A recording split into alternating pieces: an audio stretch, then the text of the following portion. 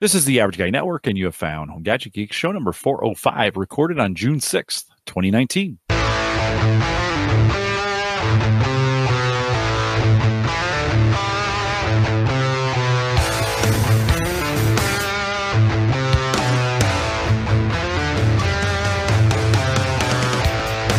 Here on Home Gadget Geeks, we cover all the favorite tech gadgets that find their way into your home. News, reviews, product updates, and conversation, all for the average tech guy. I'm your host, Jim Collison, broadcasting live from flooded again, Mike. I can't believe, like, it just doesn't stop raining. I mean, it's only for the last 2 days. We either have flood rain or crazy hot, muggy weather because of all the rain that's on the ground, just evaporating. It's humid. And the Missouri has flooded again. I-29 opened up for like a week between Kansas City and Omaha, flooded again, and we just can't seem to catch a break on the water. If you're one of those in those flood conditions, sorry about that. Hope everything's safe. Of course, we post a show with world-class show notes each week out at theaverageguy.tv. Don't forget, you can join us live on the mobile app. Great way to do it. HomeGadgetGeeks.com. Get you there.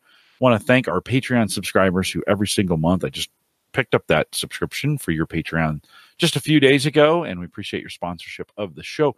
Keeps that rolling, helps me kind of pay for it every year, and so we appreciate it. If you want to participate, theaverageguy.tv/Patreon. I've got $1 and $5. Super simple. Every month it just comes right out, and we appreciate your sponsorship of the show. Don't forget, you can join us on Discord, theaverageguy.tv/Discord. We pick up a couple every week. I think we're up to, I don't know what we're up to, Mike. What do you think, 75, 80 now or something? Right, maybe right around there. In that group. So join us, theaverageguy.tv/Discord. We're thankful for all those in the chat room tonight. We were going to talk a little bit. We got some conversation. We're going to make some Father's Day tips. I got a listener email, a really good one. Mike's going to come in with some Apple news, and then Mike's got a little review on some stuff he's been working on. We might mention a little Unraid in that, so we'll do that. Maybe. Well, we'll do that towards. If you guys are good, if you're well behaved, we'll mention some Unraid. Do that to the end of the show, Mike. Father's Day coming up. Do you guys have any Father's Day traditions there at the Uyghur house? We are always with family at some point. Just depends on who and what. Actually, but next weekend for Father's Day, we are going to be at a hot air balloon festival down with my wife's family down at the farm. So in their local town, they have a hot air balloon festival. Kind of cool. We'll be down there. Sweet. I'm hoping. Father's Day, a new tradition. I'm going to smoke a cigar. I know that's like a huge shock. Actually, I talk about this way more than I actually do it. So that's a good point. And it's actually good that I do that, because if I actually did it as often as I talk about it, it'd be a really unhealthy habit. And some of you have been listening about, for that for a while. I know you're giving me some crap about it, and that's okay. I appreciate that. Some of you have liked it, some of you haven't, and that's okay.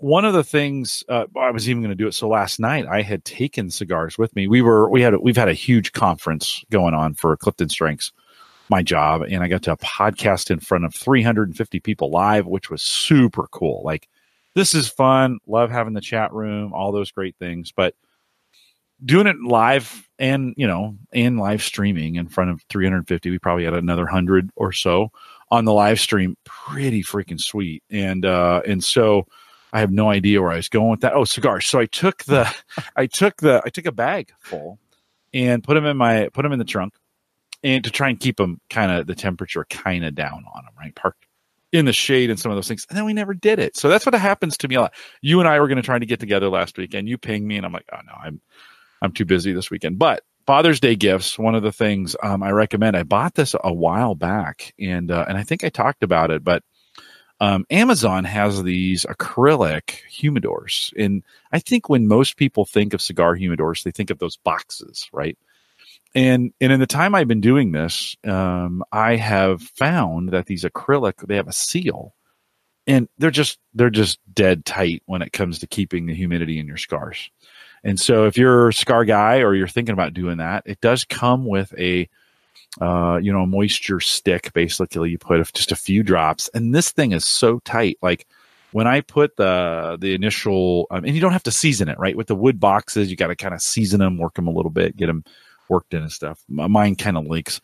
If you are going to buy a wood one, buy a more expensive one when you're doing that. But $20 for these acrylic ones. They've got a humidistat right on the end there, kind of tell you what they should be. Mike, it's sealed up well. I think, I don't know. It's probably maybe been 2 months since I picked this up. I can't remember. Maybe a month, maybe 2. Anyway, stays at 70%, which is what I like really well. When I first put the moisture thing in there, moisture stick, it actually took it too high. I had to take it out and then seal it up because it was running about 80 or 90%. You don't want to get cigars too humid in there. 68 to 72 kind of is what they recommend. But really cool. Good Father's Day gift. So if your dad or such into cigars, I have found $20. It's been, Mike, it's the best $20 I've spent on a humidor. I also picked up a couple sweet lighters for that. Did I tell you that? Have I told that story on here? No, I don't believe so. So went on Amazon, picked up a couple lighters, just a couple torches, and there were it was said 4 for $20. And I'm like, okay, I just wanted them to be able to take them around. You can refill them super easy with the butane, right? See through all that stuff. Just pretty basic punch on the end. So they shipped me 2. And then I got an email that says, hey, someone hacked our site and they bumped the thing up to 4. And it said 4, so we're going to send you 4. So I got the 2, and then 2 days later, 2 more came and they honored it, which I thought was really interesting. Like for Amazon, and they're not, it wasn't Amazon. It was another company being fulfilled by Amazon, but really thought that was interesting that they're like, well, I know we said this, so we're going to do it anyways. I was kind of expecting, a mistake was made. You got 2. I don't know. Right. I mean, so they honored it. And so I picked up 4. I got 4 for $20, which is okay by me. I was just surprised it came that way. I don't know. I guess they have to do that. I don't know. What do you think? I don't think they're going to get the complaints if they don't. And I think that, I don't know. This would be a good question for contract law. Maybe we take this and apply it, whether, was the contract for 4 for 20? And if I didn't, can I cancel my order? So probably just good that they did. It's probably goodwill. And at that price point, you don't want to piss somebody off over over 20. Those lighters or, and they cost 95 cents to make in China, right? And if they were a brand that had other items, how likely are you to be like, oh man, yeah, you were impressed the fact that they honored it, right? So you might go back and spend more money. It's a good play for them, and exactly, they're not going to lose any money on this. Their profit margin went down a little bit, but works out for them. Well, it worked out pretty cool. Joe sent us an email. He's been out, and he said, hey, Jim, made it back onto dry land and reality, and unfortunately, and I understand that, Joe, as well.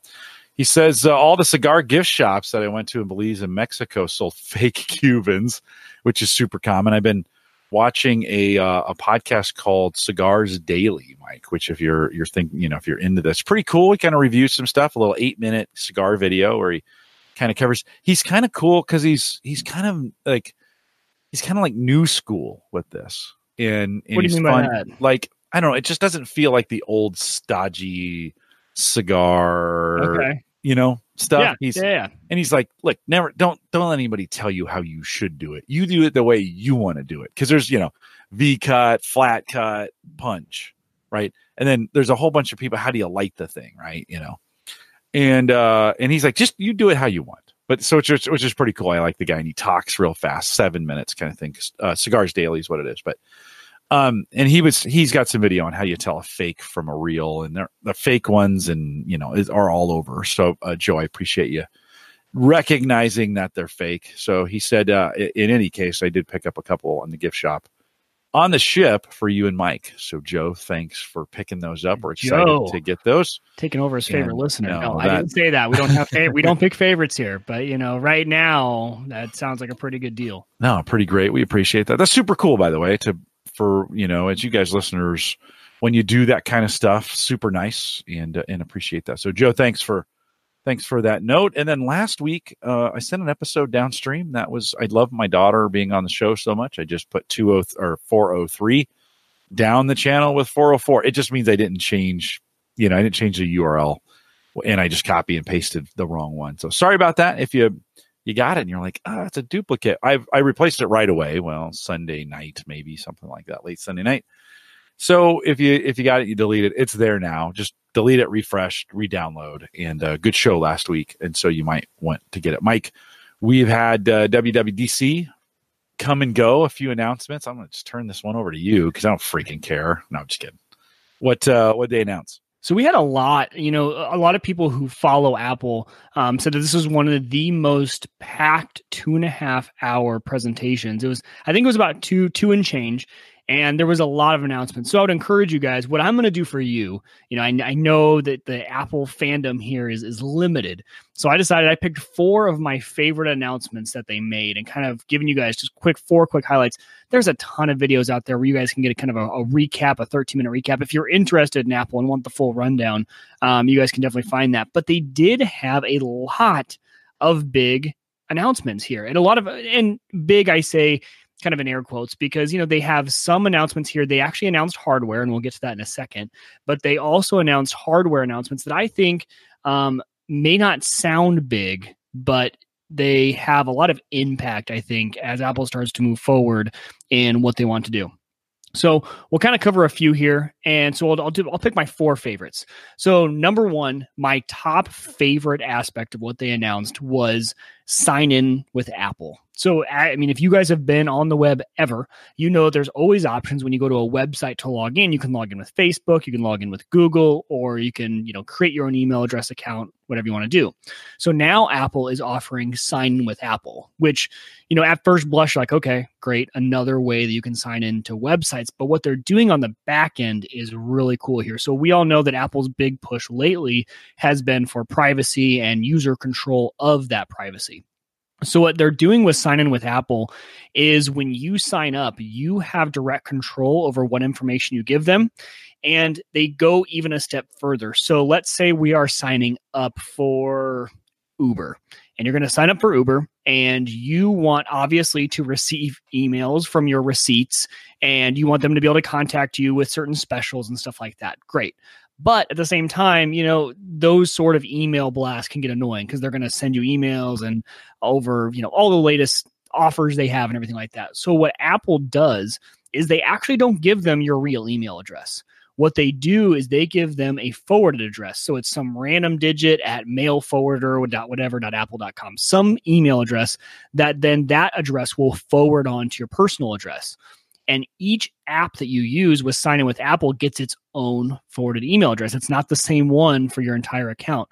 And what that means is that if you ever get tired of getting emails from Uber, go in and delete that single email address from the forwarder, and they never had your personal email address. Once you forward that, they have no way to contact your personal email. And so they have a lot of different scenarios there where they're able to protect your privacy, give you more granular control over what you do. And, I struggle with this because for about a few months after they started doing the login with Facebook, a few of my accounts are still tied to Facebook, and I hate it. I'm actually looking to see if there's a way to convert those back out to standard email addresses because it did what Facebook wanted. It's sticky, right? It locks you into that ecosystem where now if your logins are all tied to them, if you get rid of your Facebook, you can't really log into stuff anymore. So sign in with Apple, I saw, was a huge benefit, especially if you're on Apple devices, because you have Face ID, you have Touch ID if you're on other devices where you can log into those accounts, and it's a breeze. So really cool. That was my favorite thing. I think I'm going to use that now. That'll probably be my default sign in with Apple, simply because of that email service is kind of the biggest part of that. Mark is asking the question, how do they handle email verification emails when signing up for a new service? So all it is a forwarding email. So that email goes, and for all intents and purposes, that email is still going to come to your inbox. So I'm not saying it doesn't eliminate the emails you get, because you don't want that. You don't not want to get emails. You're going to need the confirmation. You're going to want receipts. You're going to want offers. Maybe you do want offers from them. All it does is it forwards that email. So those verifications are still going to work. It's just that you can always turn them off if you ever don't want to receive them again. So you think you'll move that direction and start moving things over? Yeah, I think I will. I think I'll start doing some sign-ins with Apples and see. The only interesting part for me that I'm going to see is, how does that work with non-Apple devices, right? So that will be the thing for me is, if it's something like Uber, where I know that for Uber, I'm always using my phone, I don't access Uber from any other device, that'll make sense for me.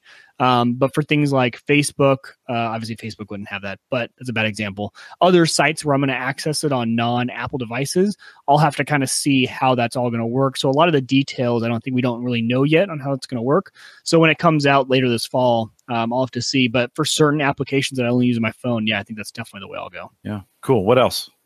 So the next thing, and I kind of is two different announcements here. So number one, they released iPad OS. So before, they have always just said iOS, and iOS applied to all their mobile line, right? So you had your iPhones and your iPads both running on iOS. So now they've announced that they're shifting and breaking out iPad into its own operating system. Now, there are a bunch of other features that they announced with iPad OS that we won't get into. Some highlights were multi-window of the same app. So, for example, if you're comparing two Word documents, or if you're using Pages from Apple, you can actually have two different windows of the same application up, just like you would on a desktop. Before, that hasn't been possible. Things like that make sense on an iPad, which is the larger screen where you can actually do some of that stuff.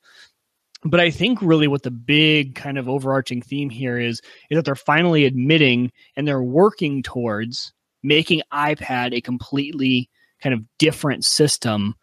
And they're not locking it into have to be the same as the iPhone. And I think that's been the big limitation of the iPad. And people have been complaining that you have this iPad with all this horsepower. When you look at the specs of an iPad, it's actually a really powerful machine. But without a lot of the main capabilities of a desktop, you're never utilizing the full power. It's been my main complaint about the iPad. It's really why I haven't utilized an iPad as a daily driver, because it's so limited by iOS. So hopefully, I think some of the announcements they made for iPad OS are good, but what I'm excited for is to see the future of where iPad OS goes and seeing really the capabilities they give these iPads, and maybe looking a little bit more like a Windows tablet, where on the Surface, where you're able to have a mobile and a full desktop experience all in one. I think that's the direction they'll start to go with iPad OS, is having a lot more desktop-like capabilities built in.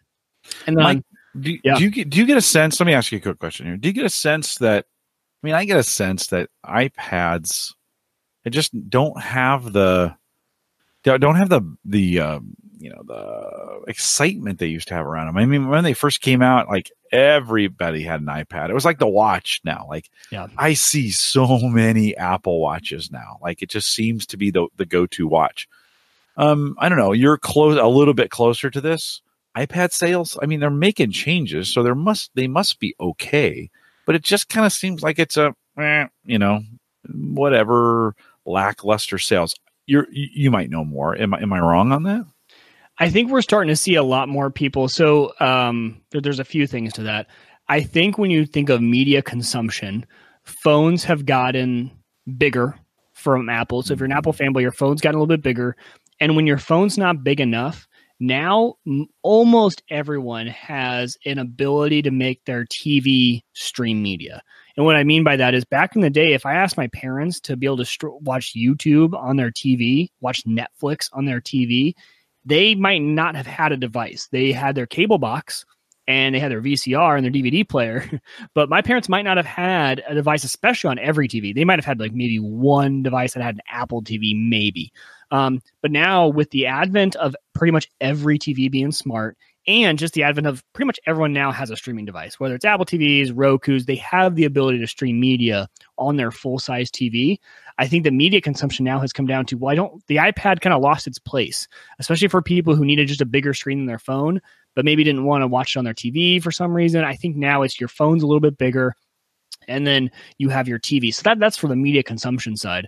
And then I think what people started to realize was, after the iPad lost its luster from being new, there's really, and a lot of times, your laptop is so much better than your iPad for doing things, right? Because they hadn't separated this out yet. The iPad was limited to essentially what your phone could do. It was a big iPhone.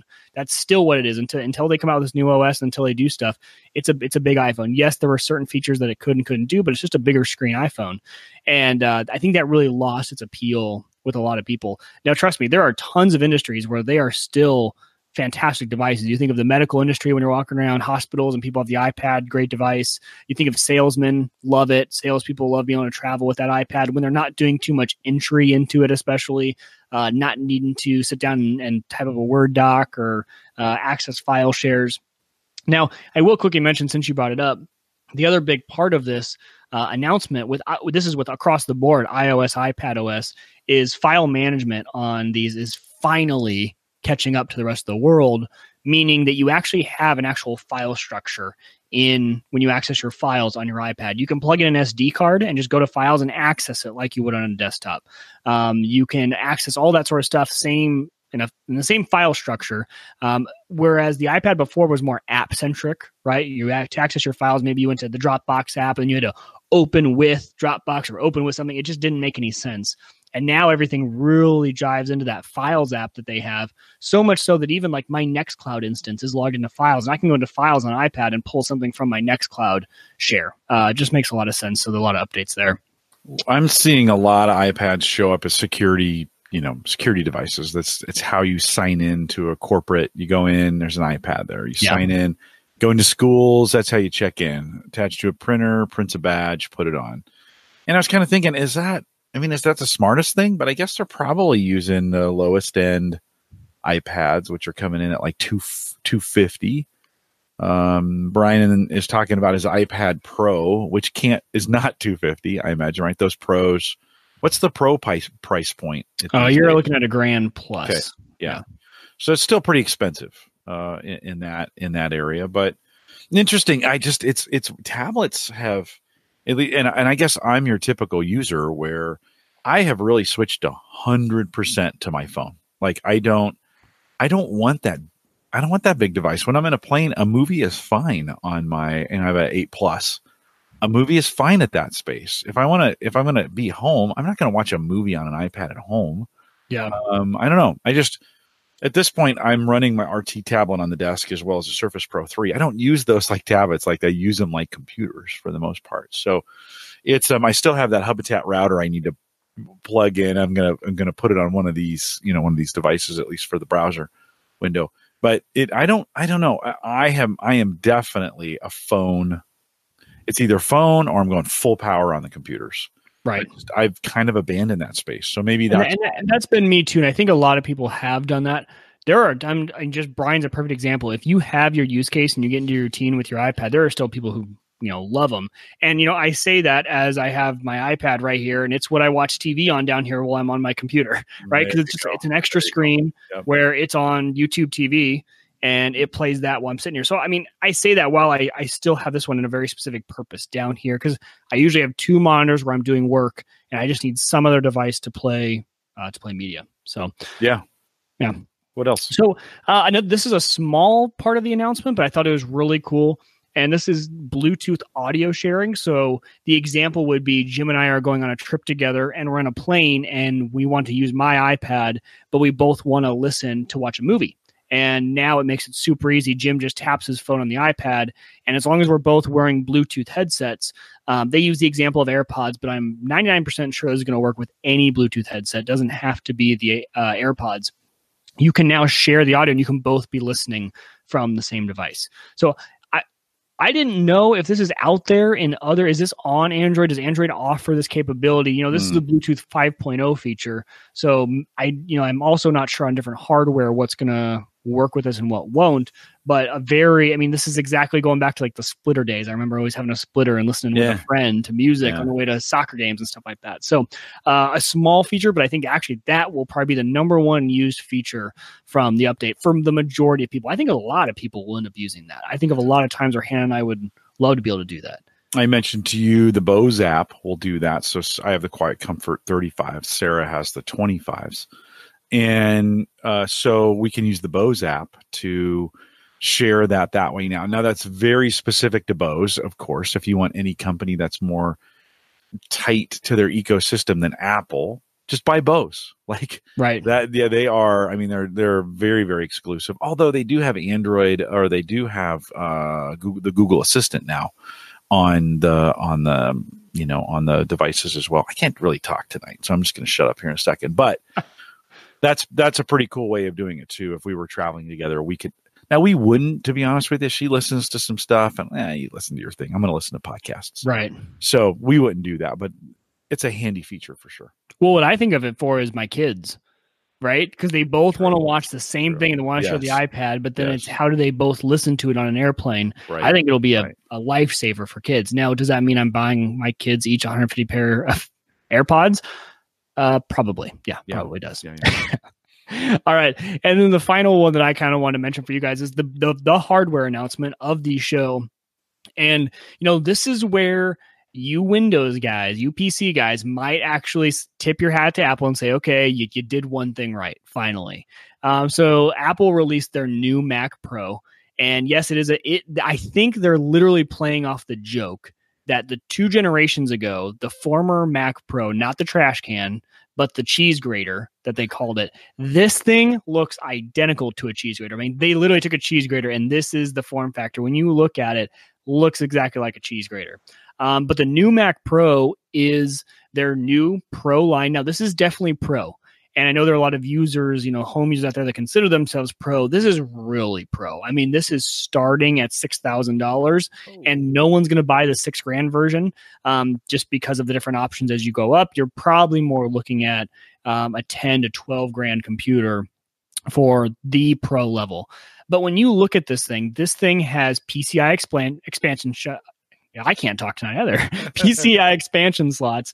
The entire case removes with one twist. Obviously, it's Apple, so they made it really elegant, right? Twist the top, the whole top comes off. And user-accessible slots that you can fully customize and upgrade. The RAM, the PCI slots, all of that is user-accessible. The DIMMs in there, you can put over a terabyte of RAM in this machine. Just insane. Terabyte of RAM. You got 8 PCI expansion slots, like I said. And they came out with a bunch of actually their own video cards. And I am not a video graphics card guy. I am not the one to tell you about this. So go listen to Marquez Brownlee, or go listen to someone who's, go listen to Linus Tech Tips. They did a really good actually review of this. They can give you the really good specs, but they have created custom cards if you want for those expansion slots. But overall, this machine, I mean, we're talking about Xeons with, I think, 32 cores, 64 threads up at the top end. I mean, a very, very powerful machine. You got 2 10 gig Ethernet ports on the back, a lot of Thunderbolt built in. Essentially, what I'm saying is this is the user expandable, upgradable Pro that every Mac user that wants and can afford this line and needs this line has been looking for the past 20 years. So it's nice. I really liked seeing the direction they went. It was finally like they just said, like, okay, fine. Like, okay, fine. We'll give it to you. You guys want a Pro, you want the top end. Now it's going to cost you, right? There's still the Apple tax on this thing. Not terrible Apple tax, I think, when you start to do the math on some of the stuff you get, and especially with all the features and the Mac nature of it. But so don't get me wrong, it's not cheap, but for the Pro level, this is what people wanted. This is exactly what everyone wanted. So I think they're very happy. If you are a Pro that needed this, this is what you wanted. And along with that, they released their Pro Display XDR. And again, like I said, not a display guy, so I'm the wrong person to give you all the specs on this, but I've done my research and I've read the reviews of all the right people who do know, and this is the display that you want. This compares to the Pro level displays that they are using in Hollywood to edit their videos. It's, I think I'm going to get the number right, but the brightness level on this thing is insane. The 1,000,000 to 1 contrast ratio, I think, is what they said. This display is a Pro display. Now, of course, everyone heard the joke, and it's not a joke. It's real, but everyone's making fun of them. This is a $5,000 display, which sounds expensive, but the comparison that people are making of this display, when you look at the specs of this display, people are comparing it to a $25,000 to $30,000 display. I didn't know that existed, Jim. I didn't know there was such thing as a $25,000, $30,000, $40,000 display. I should have. When you get to the movie industry and a lot of people who need those type of detail on their graphics, I should have known that it was there. But I mean, they're comparing this to some very high-end displays. So pretty good display. But the joke is it's a $5,000. If you want the stand for it, it's an extra $1,000. So they have $1,000, and that's not like an extra stand. That is like if you want to be able to put your display up and you don't have a Visa mount. Oh, it doesn't come with Visa accessible right out of the box. That's $200. So if you want the Visa adapter, that's $200. Or if you want to put it on a stand, that's $1,000. Oh, wow. But Mark has made a good point. He goes, they really missed a point. Call it a $6,000 monitor. And hey, if you don't need the stand, if you already have your stand, then it's $5,000. That's really what they should have done. They should have done it the opposite way of calling it a $6,000 monitor. And if you don't need the stand, if you have Visa mounts or whatever, you can pull that back. But it is an 8K display. And really the things that it can do are pretty amazing. So those were kind of my top 4 picks. If I had to add in one honorable mention, only because I'm a male, so this wasn't as big for me, but if you ask my wife, this is probably number 1 feature. Really cool. Something they've been asking for a while is on the watch, and it's actually not just for the watch, but they announced it as part of the watch announcement. They have cycle tracking for women. So being able to track the cycle, very important, for women's health. That's a big task, and they're able to put in inputs about, all the details that they need to put in about it. Gives them certain alerts for, if your fertility times. So if you're in your time of your life where you're trying to have kids, you can have those sort of alerts, that sort of data. And for the first time, actually, they separate that out. You don't need an Apple Watch to do that. That's going to be in the Health app. So if you have an iPhone, for any woman, you can go ahead and start tracking that data. And, that's been a big ask for a long time. I think that's something, we're a large majority of male listeners. We don't really think about that much, but, kind of menstrual cycle health is a really big thing. And getting those type of alerts and being able to track that sort of data plays a big part in women's lives. So I think that'll be really cool. I actually told my wife, and she goes, "Was that like the main announcement?" And I was like, "Well, it was a big one." She goes, "That's really cool, but like I didn't think that would be like some big headlining issue." I can hear Hannah saying that now. Yeah.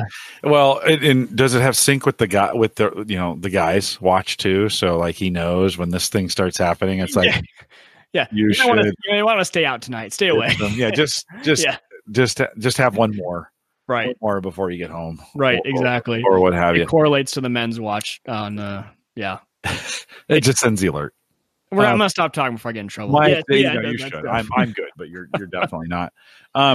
This kind of reminds me, these pricing points kind of remind me of like, this is almost like a bubble. Like this, you see these kinds of things before bubbles burst, where companies create the most ridiculous products that are hyper expensive, and you kind of go, this is really, if this is an announcement and they're really hoping to sell these, is that market really there now?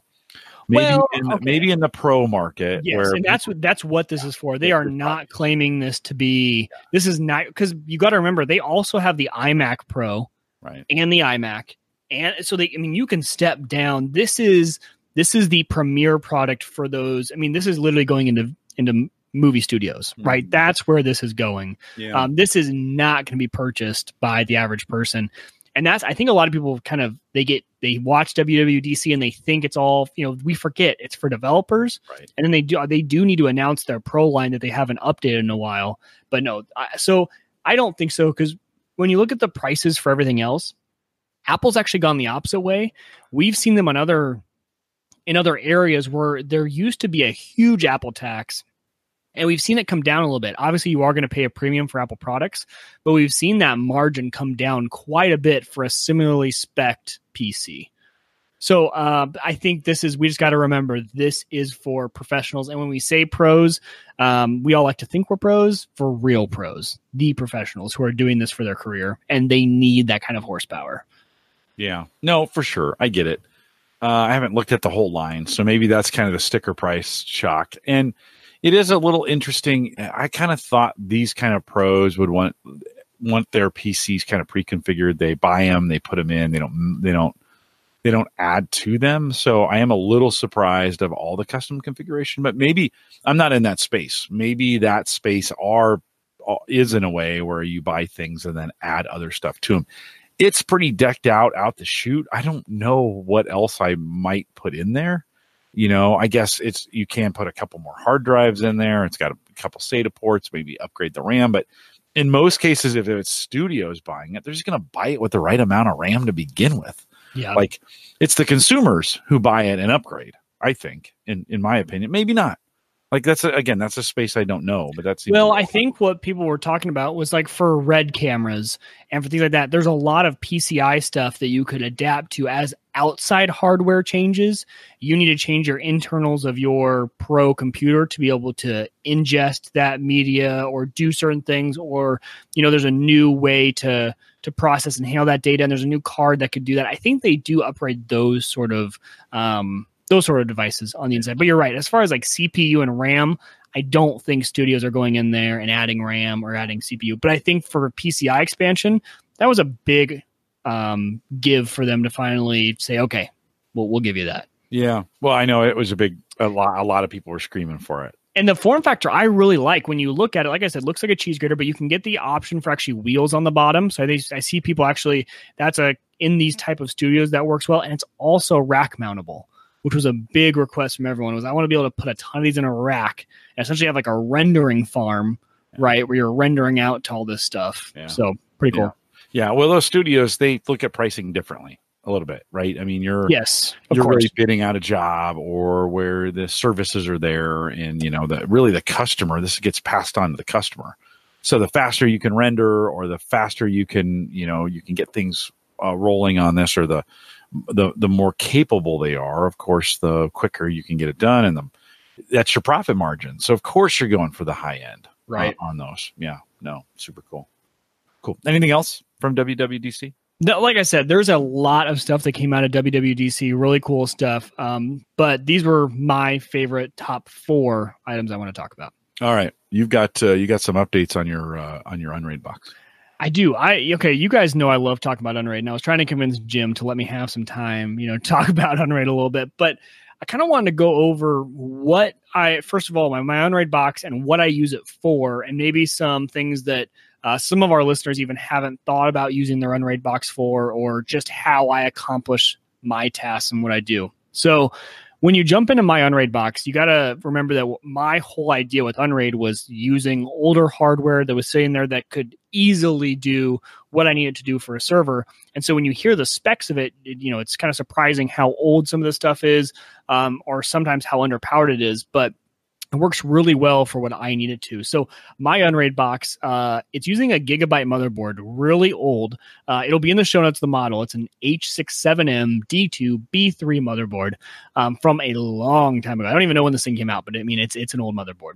So, I mean, we don't even have USB 3 ports on this thing. It's old, but it works perfect for what I need it to do, because it has actually 6 SATA ports, which was great on board, and then able to adding in some LGA cards later to add in some other cards. But it's got an Intel i7 3770 CPU, 16 gigs of RAM, 7 spinners, 2 SSDs, which gives it 18 terabytes of usable space on the array. And those 2 SSDs are rated to have a 500 gig cache pool. So those are the specs of the machine. Now, when I get into what I use this machine for, obviously with Unraid, it's all about having your own home server. And you guys, all the listeners here are no strangers to home servers, right? That's where this show came out of. So a lot of the same use cases have applied for decades, right? I needed home storage for documents. I needed syncing capability, backup, media storage, media server to be able to play that media out. And also now there have been some other use cases that have come out of it that I really didn't think about self-hosting, but with Unraid, it really does give you the ability to do. So the main thing that makes everything useful on Unraid, and it was the first app that I had never played with before, and it was really a concept I had never needed to play with before, was getting a reverse proxy set up. And real quick, for anyone who hasn't experienced what a reverse proxy is, a reverse proxy, essentially what you can think about it as, is it sits behind your firewall, behind your router. And what it allows it to do is allows your router to open up one port to pass to your reverse proxy. And then your reverse proxy then tells it, if you have people from outside of your network requesting certain servers, you could possibly have 5 different servers sitting behind this reverse proxy, and the reverse proxy knows where to send the traffic based on the domain that you input. So usually if you had, let's say, 5 different web servers, or if you have 5 different servers that need to access port 80 behind your router, you before, if you don't have a reverse proxy, pick one, right? If you're in the environment where you have one IP address. So one IP address, you open up port 80. Well, you can only forward port 80 to one server. But if you need to go to more, this is where a reverse proxy really helps out. You put it behind, port 80 goes to the reverse proxy, and then based on what domain you put in, it sends you off to the correct server. So what I used actually with the reverse proxy was Let's Encrypt. So Let's Encrypt uses Nginx as its reverse proxy. And the great part about Let's Encrypt is it does two things in one. It's a great little Docker. So all of these are running in Docker on Unraid when I'm talking about these. Let's Encrypt gives you two things. Gives you the reverse proxy, also gives you SSL. So it gives you those certificates for SSL so that all of your connections are through SSL instead of being through a non-encrypted version. So you're using actually port 443 instead of port 80, and you get an encrypted connection back to your server. So Let's Encrypt is like the number one. Get it installed. If you're going to be accessing anything from your Unraid box from outside of your house, of course, you can always do a VPN to be able to get to this stuff, but it's much easier to be able to do it from domains. And so when I talk about that, we're going to pretend for a second that I have the domain Uyghur.com. I don't. I wish I did. I really need to figure out how much someone's willing to give that to me for. But so for all these I'm going to talk to you about, I have Let's Encrypt set up to be subdomains of Uyghur.com. Again, I don't own that, but if I did. So for we're going to move into Nextcloud. And to go back to our example, for Nextcloud, I do nextcloud.uyghur.com. That hits the reverse proxy and sends it to the right Docker container on Unraid. And so you can access all these things by having different subdomains. So you guys get it. You guys get the point. But so we'll move into kind of the apps I use and what I use them for. But Nextcloud, I have been raving about, you guys know, for like the past few months. Every time I try and squeeze in the show, like Jim's or my Nextcloud is Jim's version of HelloFresh, right? Jim loves talking about HelloFresh. I love talking about Nextcloud. I love Unraid, but Nextcloud has really been my one true love for the past few months. I just wish I was known for a technology thing and not a food thing. You probably are, but recently it's been HelloFresh. It was Drobo for a while, but nobody. There you go. So for Nextcloud, there's a lot of different options out here. If you guys are running a NAS at home, if you're running Synology, or I'm sure Drobo has one, QNAP has one, they all have the ability to have a file server. But a lot of those, they aren't as snappy. They aren't as full featured as you really like. Nextcloud, I compare Nextcloud to really a G Suite that you own at home. So when you have Nextcloud is document storage, document syncing amongst all your devices. It can do contacts, calendars as well. So I run everything through Nextcloud now. I don't use iCloud for contacts. I don't use it for calendar. I use Nextcloud for my contacts, my calendar, and my document syncing all in one. And the great part about running your own Nextcloud instance is you can do it for your whole family. So Hannah has an account and she uses it as well. You can share calendars back and forth amongst users. You can share contacts books back and forth amongst users. And really where I think this would shine is if you had a family that was on different devices. Jim, I think actually for your family, if they needed this type of stuff, this is great because when you use Nextcloud for your contacts and your calendar, it's platform agnostic. Doesn't matter what phone you have. Doesn't matter what computer you have. They use the WebDAV standard. So CardDAV and CalDAV for your contacts and your calendars, which you can access really from any device. And then when you go to sharing, again, doesn't matter what platform you're on. You all go back to Nextcloud. And Hannah and I have a shared family calendar. We each have our own individual calendars. We have a shared address book where we can start putting contacts and things like that. Works really well. And then when you combine that with Collabora is an open sourced, essentially think of it as Google Docs. You add that in to Nextcloud. And so when I go to Nextcloud, I can just create from the web browser, create a new document, and it's just like Google Docs. You can do documents, spreadsheets, things like that, all built in, again, all open source and all free is Nextcloud and Collabora. Can't speak highly enough about Nextcloud. I think it works really well. The setup, it does take some time if you're doing Unraid. I will suggest if you are an Unraid, Space Invader, his YouTube channel, he has a bunch of tutorials. Unraid themselves promote Space Invaders videos. They put them on their front page of their website. They love them. This guy is fantastic. Follow his tutorial for setting up Nextcloud, and you'll have it up and running, and it's super easy. So obviously that's the big one. That's what my server is mainly being used for. So the next one down, something I had never thought about self-hosting is a password manager. So if you guys have any interest in self-hosting your password manager, whether it be for cost, which let's be honest, the cost for a lot of password managers is minimal these days, worth it to go with whoever you're with. But if you're more of a security person wanting that all stored locally, don't want to have to worry about that being stored somewhere else, Bitwarden is a great option. I actually learned about that from this community. So thank you to everyone here who suggested that. I had no idea that they had a self-hosted option, but got that installed. Again, same thing.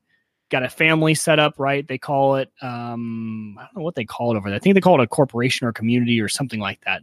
And organization, that's what it's called. You set up a different organization for your family. I have put everything in there. We've talked about password managers, but it's the same sense of I have identities for all 4 of us in there. So you can go pull us up, see our social number, all of that. And again, all of it's stored encrypted on my own server, which, a little bit of peace of mind there for storing. So again, both of these. So then there would be bitwarden.uyghur.com would, if you're outside the home, get you back into the homepage for your Bitwarden vault. And again, that uses the reverse proxy. So the reverse proxy here is key to self-hosting all of these devices. You really wouldn't be able to do it without a reverse proxy, and especially with Bitwarden with Let's Encrypt, because Bitwarden requires SSL connection to function. So you're going to need that SSL. So the next two are kind of interesting. Next one down is Grafana. So I have actually it flow through Let's Encrypt, so I can access my Grafana instance from outside my network. And that is because I use Varkin Varkin is another Docker that pulls all of my Plex data and organizes it in a way and kicks it out into a Grafana graph, into a dashboard where I can view. And so I can see all the stats from my Plex. And actually Varkin pulls in from a lot of different sources. So if you use any downloaders or if you use any request engines, so if you set it up where you just type in and it will request the show and put it into a request engine for you, it pulls all of that and puts it into one. So it's really cool. So Grafana, another one that I use. And again, I have that running through the Let's Encrypt reverse proxy. Unify controller. This has been really cool. This is one where everyone knows about. If you run Unify equipment for your network, for your access points, your routers, it's beneficial. You don't need it, but it's beneficial to have a controller to view all the dashboard. That controller is what pulls all the data, pulls all the metrics from your network, and it kind of dumps it into the controller and gives you that access to see the data, to control it, to make changes to your network. So I actually host my Unify controller in a Docker container on my Unraid. And the reason I do that is it kind of separates it out. Because most people might use a Raspberry Pi, but this gives it all the horsepower it needs, all the storage it needs. And then it also makes it really easy with the reverse proxy to use it for my outside people. So I manage a few people's networks who also use Unify gear, and all of their networks ping home to my controller. And the benefit to that is I don't need to buy, or the client doesn't need to buy a Raspberry Pi or something to run the controller at their place. And I don't need to get a VPN to get access to it. All of their devices ping home to my Unify controller here. They're all set up on separate sites.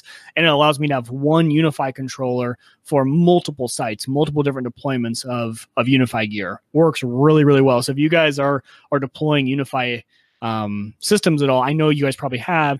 And a lot of people, you either do or don't do the managed services for them. But if you are going to manage their network service, if you're going to be in charge of making changes and monitoring for errors, monitoring for network downtime, things like that, it's a way to do it, because then you only have to log into one controller and you have access to everything. So the next two, pretty simple. Everyone knows about these. Don't need to go into too much detail, but are Plex and Tatuli. So Plex, obviously being your media server. That's my media server of choice. Usually most people are either MB or Plex. I'm a Plex guy. I love Plex. We use it for absolutely everything here. We use that. And the Tatuli is a super simple Docker container that you guys can install to get data from your Plex on statistics, who's watching what, most watched movies, all sorts of data. If you are running Plex, just install Tatuli. You will be shocked at the cool interface that it gives you and all the data. We already talked about Varkin. Again, that kind of goes along with Plex. It does a different kind of sort of analytics on your data from Plex and sort of things. So if you have a need for Varkin, you'll know about it, and you can. But check that out especially if you share your library with others. I'll say that if you share your library with others, Varkin is a good tool to use. And then the last two, really for Unraid, Time Machine destination backup, where in Unraid, you can set up certain shares to export out as a time machine destination, meaning that the Macs on the network will see it as an option when you go for time machine backup. For those of you who have never touched a Mac, time machine is kind of an incremental backup for the Mac where you can you set it and kind of forget it. And then let's say I deleted something last week and I need to go back and recover that. You can, quote, go back in time, scroll through your time machine back up to that time and find the file and bring it back to the present and drop it in. So Unraid does have the ability to be a time machine destination. I do use that for all the Macs in my house, and it works really, really well over the network, especially now. Unraid released an update not too long ago that allowed for time machine to be over SMB instead of AFP.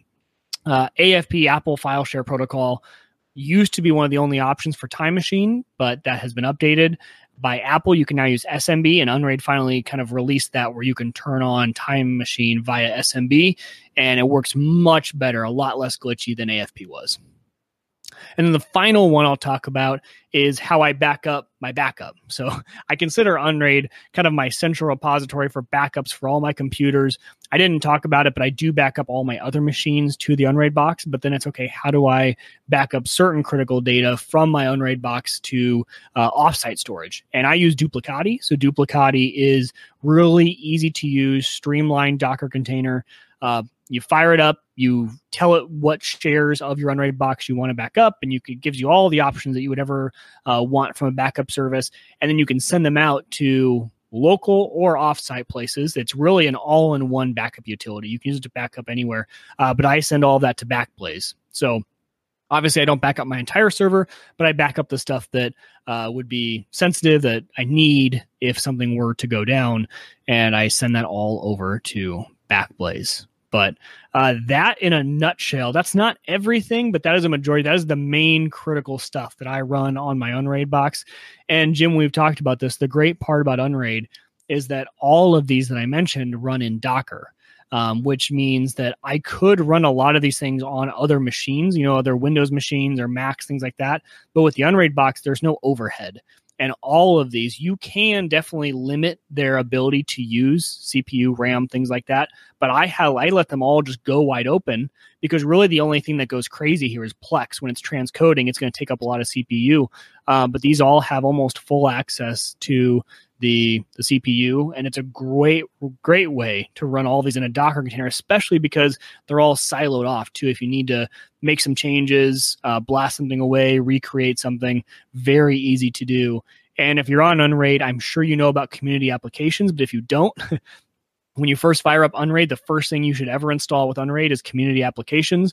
That is the repository where you can go and find these Dockers, and the template's already built for you. And you can easily, within 2 clicks, install Plex. You can easily, within 2 clicks, install Grafana, Bitwarden. All of these essentially came from someone in community applications. Oh, super cool. While you were talking, you reminded me I needed to cancel my Plex account. So I was like, and I've been paying While I'm $4.90 raving about Plex, you're like, I need to cancel that account. No, well, I just haven't been using it. Joe offered in the email he'd sent about the cigars, he'd offered to send me a copy of Media Center because we've been talking about that as well. And I was like, well, I appreciate that. I really do want to move off of Media Center and have a dedicated PC in the living room. That's just kind of one of the things I'm looking forward to getting rid of. And we're going to find a way. When that goes away, we'll find a way to get that done. But I bought the Plex Pass. I wasn't using it. I really was not using it. It just didn't make sense. $5 a month. It's not that much, but I'll buy it again if that's the direction we're going to go. I know it works. I can set up a Plex server or do whatever I'm going to do when we get to that point. Yeah. I do have Plex running on the NVIDIA Shield right now as kind of the Plex server, and it's doing its thing. But I don't really need it. I'll take it back if I need to get that done. So it also reminded me I should probably check my credit card to see what other services I've subscribed to. You're mentioning all these things, and it's like, okay, have I done a good audit on my card just to make sure some of the things that I've canceled are actually being canceled? Because you do stuff like this and you start setting up, maybe it's a subscription here and a subscription there for some of the things that you're doing. And then you go, and then you forget about it. Mike, how long do you think, you're pretty fast at turnover when we think about technology and I'm tired now. I'm going to move on to something else. Is this, I mean, it sounds like you got other people involved and you got family involved. Yep. It kind of sounds like you're committed at this point. Yeah, I would say I'm pretty committed, especially, I kind of dope, but a lot of this stuff, I say that, I'm committed to Nextcloud. Like, I love it. I don't think I'll switch just because of how much I love the product. But with all of these, with the exception of Plex and Unify, all of this stuff I could go out and easily copy this stuff over and I could be off the server in a day if I needed to. Bitwarden, that was the easiest thing to ever set up because it has LastPass has an exporter and Bitwarden imports and you tell it you came from LastPass. That's where I was coming from. And it took 2 seconds. I was up and running. Literally 2 seconds. And so a lot of this stuff in Nextcloud, all that would be is copying it over to OneDrive or Dropbox or whoever I wanted to go to. So the copying time would be the most for Nextcloud. But besides that, a lot of this stuff, if it ever became an issue, I could be off of it. But I really enjoy having it self-hosted. And I think one of the big things here is unlimited storage. Essentially, right? I say that, but it's just buying another hard drive. And so I'm not paying a price each month for some of the storage. And I'm not worried about, okay, am I going to go over a data cap? I'm going to do any of that. It's self-hosted. I have the backup, so I'm not worried if there's a flood in here. I could be back up and running. Now, would that take me longer than if I was not self-hosted? Of course, because if I wasn't self-hosted, it wouldn't be an issue. But it's kind of worth it, right? Right. Take the odds of this place flooding and that server going out. Also, Unraid is great with if certain components go out, being able to just move to an entirely new box, plug in the USB stick, plug in the hard drives, and it's going to work. It just fires right back up. So I've had to go through that a few times. We've talked about some of my woes with my cache pool crashing with app data and having to rely on backups that I've done. And I've now gotten it down to a science because I've had to do it twice. So I kind of know my backup and restore policies pretty well and how they work. Mark did ask a question. He said he was shocked Plex doesn't use the video card to transcode, and it does. I just don't have a GPU in this rig. I should put one in. I've been wanting to put but I can't justify spending a couple $100 on a GPU just for Plex transcoding. If I was using it for something else, maybe. But I've been looking to maybe pick up a cheap GPU, something that someone's had laying around, something like that, just to have some sort of GPU transcoding, but it does. So you definitely can transcode on a GPU with Plex, with MB on Unraid. It takes no time at all. There's a few extra parameters you have to add into the Docker template, and then one setting in Plex, and you're good to go. I do have a pretty nice media center box that's got a bunch of GPUs in it that I'm not really using, so I would make a pretty good Plex box. If I have to come back to it, I will probably. That would be a great Plex box. Yeah. And especially if you have multiple users trying to, if you had Sammy using it at school, things like that, multiple transcodes, that's where that GPU really does help out. Yeah, could put a couple GPUs on that box. No kidding. So I wonder if it could use multiple. That's a good question. I know it can do one with no issue. Using multiple, that'd be interesting. Yeah, our TV consumption right now is just Media Center works. Sarah's really the only one that does it. Sammy's using YouTube for everything. Like or every once in a while it's a Hulu or an Amazon or whatever. And it's just, I don't know. We just don't, right now we're not in a spot where it matters. When that box goes, I feel like there's enough things. I'll be honest, that YouTube TV thing was pretty cool. And that's $50 now. Yep, and I'm sure that price is just. That's what we rely on for TV. I'm sure that price is just going to keep going up. I got that feeling. It's so good, and they got so many great things in there, including local channels and sports. And it's really a cable replacement, not a cable cutting thing. And then I'm hearing a lot of comments from guys who say, well, we're pretty much to the point now where I'm paying for much for all these subscription services as I was for cable, or it's pretty close, right? And so cutting the cable anymore, you kind of go, well, do you really want to hunt around for things, or you just want them all in one place? Yeah. Well, I think at some point you're going to be pretty close. I think of it as two different things.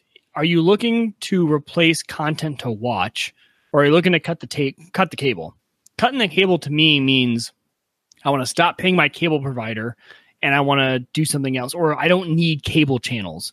If you need cable channels, though, there are other options. YouTube TV is a cable cutter option, meaning like you're cutting the cable to cable. Right. Well, I guess that's not true. No, because you're still getting cable, right? It's not a cable cutting. Right. It's more of just replacing your cable provider. That's what YouTube TV does. Sorry, I had it mixed up. That's what YouTube TV is doing. If you want to get rid of cable, then you have to that means you're finding other entertainment mediums. That's your Netflix, that's your Amazon, that's your Hulu, all of those sort of devices. But what I was finding was even with cable, even when I have cable, there are shows that I love on Netflix, on Amazon Prime. So I was going to keep those anyway. So those were just those were set. I needed those. We're going to watch those shows. Then it became, how do I decrease my cable bill? Because I also need cable from, in our house. I am not to a point where I can give up on live sports. I'm just not there. And there are other shows that we also really like to watch. They're on some of the cable networks. We were able to give up those, but I said, I can't give up my live sports yet. I'm just a sports nut. It's what I watch every single day.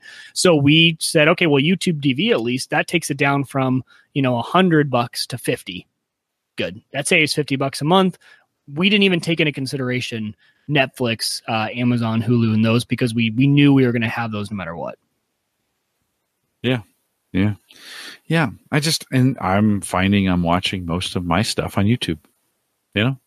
I've subscribed to a couple channels I really like. I have enough subscriptions that I have enough to watch. It's kind of like podcasts. I've subscribed to just enough podcasts that I can't get through them all in a week. So I'm taken care of. Like, there's always going to be something there for me to listen to, something that I like to listen to. And YouTube is the same way. I've got enough things going on that I can catch the shows that I want to watch. So interesting times on that, Mike. That's a great overview of what you're doing. I know we've kind of pieced all those pieces at various times. We had the guys from Lime Technologies on here talking about Unraid. So it's pretty cool. It's just hilarious that we're still talking about this, even though that's the home server stuff from a long ago, but pretty cool. So Mike, thanks for taking the time to kind of work through that tonight. And if you have questions, you can contact Mike. Do that in our Discord group. That's where we have an Unraid group in there. That's probably what this is best for, theaverageguy.tv. Yeah. / And all of that stuff's in the show notes as well. Discord. So it'll be listed out there, all the different stuff that I mentioned. Right. I'll move those over as well. Mike, one more thing before we go. Bitdefender has been kind of been my security. I have the Bitdefender box. I'm on version 2 of the Bitdefender box for those who are keeping score. Been working great. I just upped the subscription again for another year. It's like $100. Right? It gets me unlimited Bitdefender across all the networks I'm on. It's really kind of nice because you can just put it on and you're not thinking about it. It defends both the PCs that you have it on, as well as there's some stuff going on the box. It sits right up there. That's why I'm looking up there. And but man, they have really been upping their game on the client. And it is one, I swear to God, they're trying to keep up with Acronis, because Acronis is another one of those companies. They must be making subscription bank at this point, because at the rate they're adding features, and it seems, at least at this point, I've got it on the main PC here. The old days of Norton and McAfee, where those applications were just crap, right? They would just consume everything. This Bitdefender Total Security, that's what I'm running, kind of the full suite on here.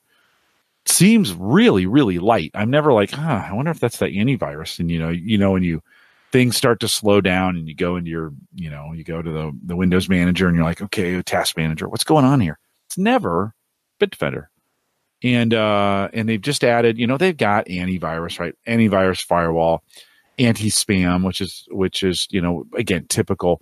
They're doing a bunch with ransomware now. So ransomware remediation, you can set some standards, you can protect some files so that maybe you keep all your files in a single folder or a variety of folders, and you want to just say, hey, anytime something changes there, don't change it until I've approved it, right? So they can lock that piece down.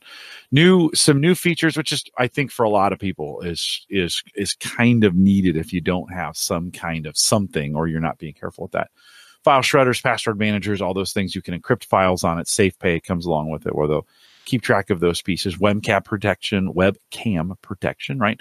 So it will alert you if something grabs your webcam, other than, in my case, if something grabs my webcam other than Hangouts. Okay, I want to know, right? I want to know that thing is on, if it's on. Although why anybody would want to watch this guy down here doing crypto, I have no idea. Most boring hack of all time, right? I'd be like, is that guy picking his nose? That's exactly what they would get if they're watching that.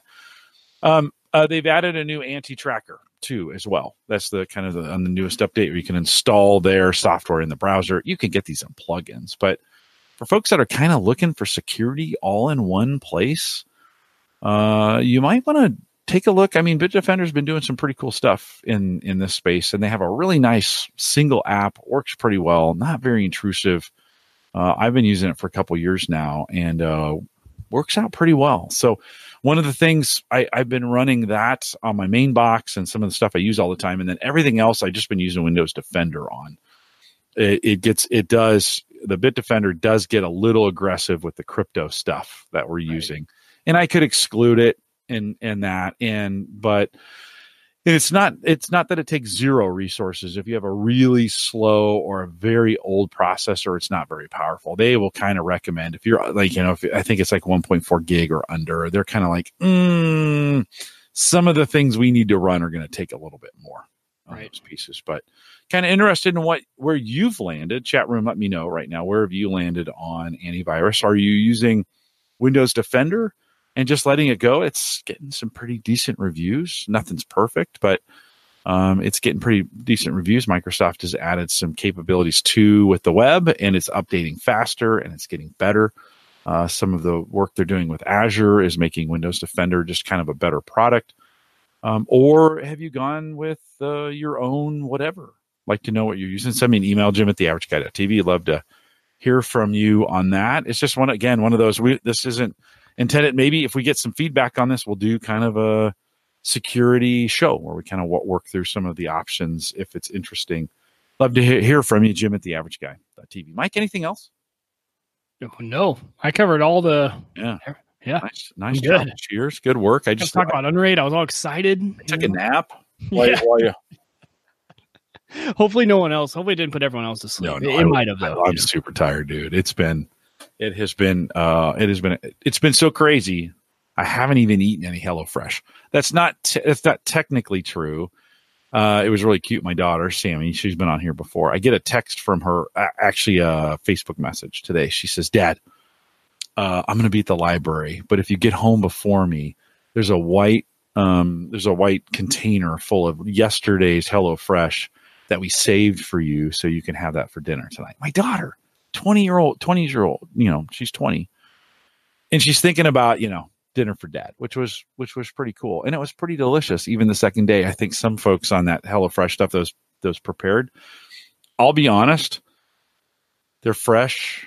They haven't been the most eaten leftovers. Like really? Yeah, it's weird.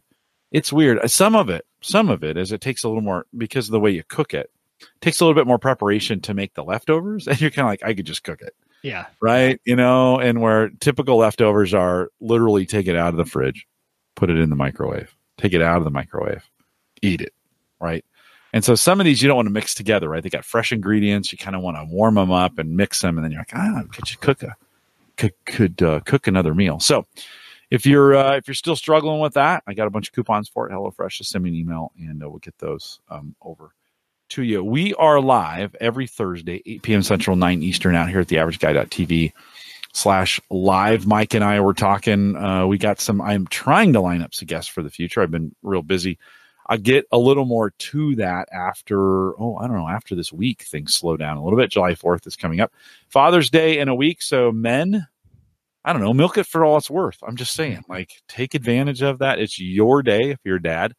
If you're not a dad, make sure you call your dad or whatever you do, whatever traditions that you have. It's a good day to do that. Looking forward to that. Mike, I wish you were going to be around. I'd come by and maybe enjoy. We'll have to do it the weekend, maybe the weekend after or something. Yeah. Together, or at least around the 4th, for God's sakes. We got to figure out how to get that done. We also want to thank Christian over at Maple Grove Partners. Of course, get secure, reliable, high-speed hosting over there. Maple Grove Partners. If you want information, hosting as little as $10. He pinged me on Monday. I had a week. I wasn't in at all this. I was coming home at midnight, waking up at 6 and going back into work this week. And on Monday night, he pinged me. He's like, dude, you want a podcast? I didn't even see that message till I came in today on Thursday. I was like, sorry, I can't. I was out all week. We'll try and get him back in and get a Cyber Frontiers going as well, and appreciate his support of the show. Thanks for doing that. And then, of course, one more reminder, if you want to download the free app for iPhone or Android, homegadgetgeeks.com gets that done as well. We'll see you next week. Hopefully the voice will be back a little bit. My voice will be back, not the voice. I think that's over. But my voice will be back. With that, we'll say goodbye.